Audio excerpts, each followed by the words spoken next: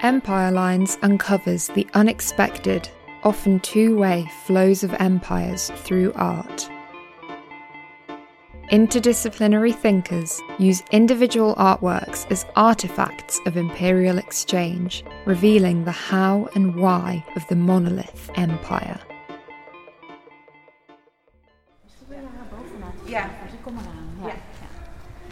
Okay. In this episode, Nienke Bocker, curator at the Van Gogh Museum, unpacks how the artist encountered Japan in Europe and how woodblock prints shaped his perspectives in the rural village of Auvers, an artist's colony on the outskirts of Paris. I'm Nienke Bocker. I'm the senior curator of paintings at the Van Gogh Museum in Amsterdam. And we're standing here in our new exhibition, Van Gogh in Auvers-sur-Oise, his final months. Now, Auvers-sur-Oise is a small rural village near Paris, and he was only here for a few months before he died. It's actually where he's buried. How did this short period of time impact his work? Van Gogh was extremely productive in Auvers-sur-Oise. He worked really until the very end, creating more than one painting a day. All in all, he was spending 70 days here. In total, he created 74 paintings there, so that's quite amazing when you think of the sheer number. But also, the diversity in subjects and in style is quite amazing. Also, his use of different formats of canvases. He's really experimenting in this particular period, and that's really fascinating to see.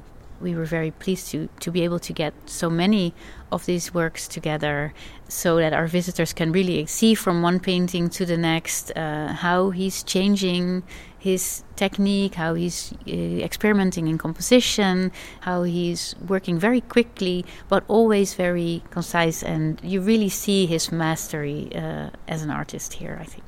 Let's stick with Auvers for now. The exhibition features a lot of archive materials, including postcards which kind of show it as a tourist hotspot of the day as much as it is now for its affiliation with Van Gogh. Auvers was known at the time as a sort of cradle of Impressionism. Can you tell me about the networks that Van Gogh was part of whilst he was here, both local and also global? Well, Van Gogh didn't choose the village by coincidence. It was suggested by him, actually, by Camille Pissarro, who was a well-known artist at the time, part of the Impressionist group. So Camille Pissarro suggested to Theo van Gogh, when they were looking for a place for Vincent to move to, because he wanted to leave the asylum where he was staying a year in the south of France, that they seek contact with its doctor in Auvers-sur-Oise. His name was Dr. Paul Gachet, and he had been in Auvers for several years. He was friends with some of the Impressionists, with Camille Pissarro, but also with Paul Cézanne, for example, acquainted with many artists, so he understood artists. So Auvers was known as a place where artists went to depict the countryside. It was a very calm, beautiful, small village surrounded by fields and hills. So it was a coming and going, really, of artists there. And Van Gogh didn't really belong to a specific circle there. He kept very much a part of the artists who were there. But he was aware of other artists having lived there and worked there. And so for him it was a very logical choice to go there, to be close to Paris, to his brother Theo, but also to be with beautiful nature. He found the countryside really beautiful. He felt immediately in place there, and he went on to record all his new surroundings. It's so interesting because we see Auvers as this ambiguous setting, what would have then been called an artist's colony, but it's both close to the city and incredibly rural. So the way that the artists engage with it as a space is really interesting. And it's especially interesting that Van Gogh really used this place to create so many different paintings and changed the way he looked at it all the time. Van Gogh himself felt part of the Impressionists as the larger group, so sort of the younger generation, as opposed to Monet, Renoir, Pissarro, who were an older generation, who were already enjoying some success, selling their pictures, exhibiting, whereas the new group of artists, among them Paul Gauguin, also Van Gogh, Toulouse-Lautrec, for example, Émile Bernard, they yet had to make a name for themselves. So Van Gogh was part of that group, and it was very much an international group. There were also other artists not from Paris or from France. Especially in Auvers, there were also foreign artists, not just French artists, not just Van Gogh, but there was also a Spanish artist who was working there at the time, a group of American artists actually spending the summer there. It was a well-known place, and it was very convenient, of course, because it was so close to Paris. So you could even go there for the day to paint and then come back to the capital where everything happened in the center of the art world. Unlike, say, Gauguin, Van Gogh didn't feel the need to travel in order to experience the world, and he was in contact with a lot of global art in Paris, especially Japanese art. We're standing in front of a work called Old Vineyard with Peasant Woman, and it's shot with blue, all different shades. Where did he pick up this colour in particular? This is a work on paper, but it's done with oil paint and watercolour. And it's an interesting choice, and we were wondering why would he have chosen specifically only blue. And in fact, there was this huge exhibition of Japanese art, prints, which were very popular among artists at the time. We know that he visited this exhibition in Paris before coming to Auvers, just the days before he arrived here in the village. And he was absolutely admiring the Japanese printmakers for their use of color, for their remarkable compositions, their kind of new way to look at the world, which was something that he learned a lot from for his own compositions. And this has been an influence on his work for many years already, and especially in Provence, when he was working and living in Arles, he was using very strong colors, but also concise compositions, strange cut-off perspective reminiscent of Japanese prints. So this was an important influence on his work. But here, he may have chosen to work almost only in shades of blue because he had been able to see Japanese prints in blue tones, especially by Hokusai, who was the most famous Japanese artist. And we think there may be a connection there, that he actually did this quite large drawing to pick up that example, and he was thinking of doing a painting of this specific subject, but in the end he didn't. But it's interesting that he worked it out so beautifully in these blue tones. In a later portrait, one of the Dr. Gachet, and one of the daughter of the innkeeper, Adeline Ravoux, those are portraits in blue mostly, and blue is really the dominant color. And this may have been prompted by the Japanese prints in blue tones that he saw in the exhibition. Of course, we cannot prove it, but it's a very interesting connection. Even in his landscapes, they often look like woodblock prints in paint. You can see Fuji in the background. Sometimes it's superimposed onto the French landscape. But let's return to the portraits and the drawings, because there's also an image of Marguerite Gachet, Dr. Gachet's daughter. Could we say that was also influenced by Japanese prints? That portrait of Marguerite Gachet at the piano was definitely influenced by Japanese prints, and we know so because Dr. Gachet's son later said that, in fact, Van Gogh had two Japanese prints of Japanese women on his wall, and these were very elongated formats. So in doing the portrait of Marguerite Gachet, he elongated her figure to make it look like a kakemono, which is a vertical print, specific type of format in Japanese printmaking, and he was very much interested in that. He worked on a very unusual canvas format, which was 1 meter by 50 centimeters, which was a format that he'd only used so far for landscapes. So by choosing that format and then turning it, making it a vertical one, he chose a typical format which was reminiscent of Japanese prints, and he then made her into this more elongated figure.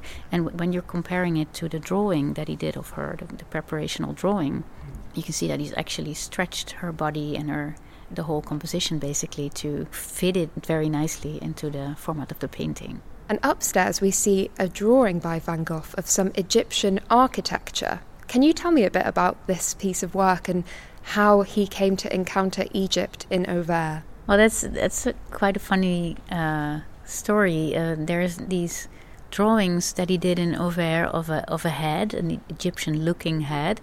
It was an architectural element, basically, of an entrance gate to a villa, which was built in Auvers. There were a lot of Parisians having their second home in Auvers, so maybe this was one of them. And he used blue chalk for it. Van Gogh clearly was fascinated by this particular head because he drew it several times and he made it almost into a portrait. It's very close to this strange portrait of a young boy that he does in Auvers-sur-Oise. We don't have it in the exhibition, but it's the way he's drawn the Egyptian head is similar to the boy's face. So there may be a connection there of him then doing a portrait more or less based on this Egyptian type head, which was just an architectural element in Auvers, but he used it and transformed it to something else. Yeah, we were quite puzzled by why he would have been particularly attractive to this motif, but he was always fascinated by art from other cultures, and this was a way for him to transform it.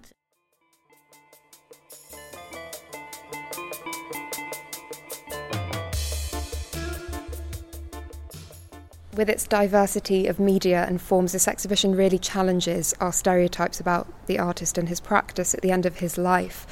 And one of those stereotypes is the fact that he wasn't so well recognised during his career. In fact, in those final 2 years, he was part of 3 public exhibitions that were organised in order to coincide with the Universal Exhibition that's taking place in Paris at that same time. How aware was Van Gogh of himself as an artist at this point within international art market? He knew that there was some interest in his work. He was a bit reluctant. On the one hand, it was good that his work was written about, but he felt a bit unsure whether he was really up to the task. There was this important article published early 1890, so shortly before coming to Auvers, and this was written by a symbolist critic. And he really proclaimed Van Gogh a pioneer of symbolism, of modern art, and Van Gogh was feeling that was really a bit too much, and he was afraid he couldn't live up to it in a way. But on the other hand, he was sending this article to several people. There were 2 sides of him. I think it's very revealing in the letters that were written to Theo after Vincent's death by artists, saying how important he was and that it was important work that he was making. I think that says a lot about his place in the art world at that time, and that it would only have been a matter of time before he would actually have known more widespread fame. Yeah. This is one of 3 exhibitions at the Van Gogh Museum celebrating its own 50th anniversary, and it's a collaboration with the Musée d'Orsay in Paris, where it will be on show later on in the year. Earlier on, you were talking about the sort of diplomacy required for curation. Can you tell me about that process and how you've established or re-established different international connections? Well, working on an exhibition and getting together these works from different collections is always a long process. We started 5 years ago working out the ideas for the show, starting the research, establishing the first wish list, so to speak. There's 9 paintings from the collection of the Van Gogh Museum. There's 8 paintings from the Musée d'Orsay, and the rest, so basically the other 30-something paintings, they come from all across the world, mostly from the United States. There's one from Finland, one from Sweden. There's several from Switzerland. So there's a lot of different places where these paintings have come from. These paintings, they are in collections which often just have 1 or 2 paintings by Van Gogh. So to part with these paintings is not easy, of course, because they are often a highlight of the collection. So we were lucky that so many museum colleagues were favorable to the idea of seeing their own work in this context. Of course, it's the context in which they were created, so this show could only have been done by our 2 institutions. It won't be possible to gather these paintings again. I think that was a very strong thing that made actually it very convincing that it would be the proper thing to do to lend to this show. The once-in-a-lifetime aspect to see their works reunited. And it's incredibly moving to be in this space. Thank you ever so much for taking the time to talk to me today. Well, thank you. It's a great pleasure to show it and to share it now with our visitors. Van Gogh in Auvers, his final months, runs at the Van Gogh Museum in Amsterdam until the 3rd of September 2023, and then the Musée d'Orsay in Paris until the 4th of February 2024. For more, you can read my review in the New European. You'll find all the links in the episode notes. Go ahead. No, you go first. Thank you.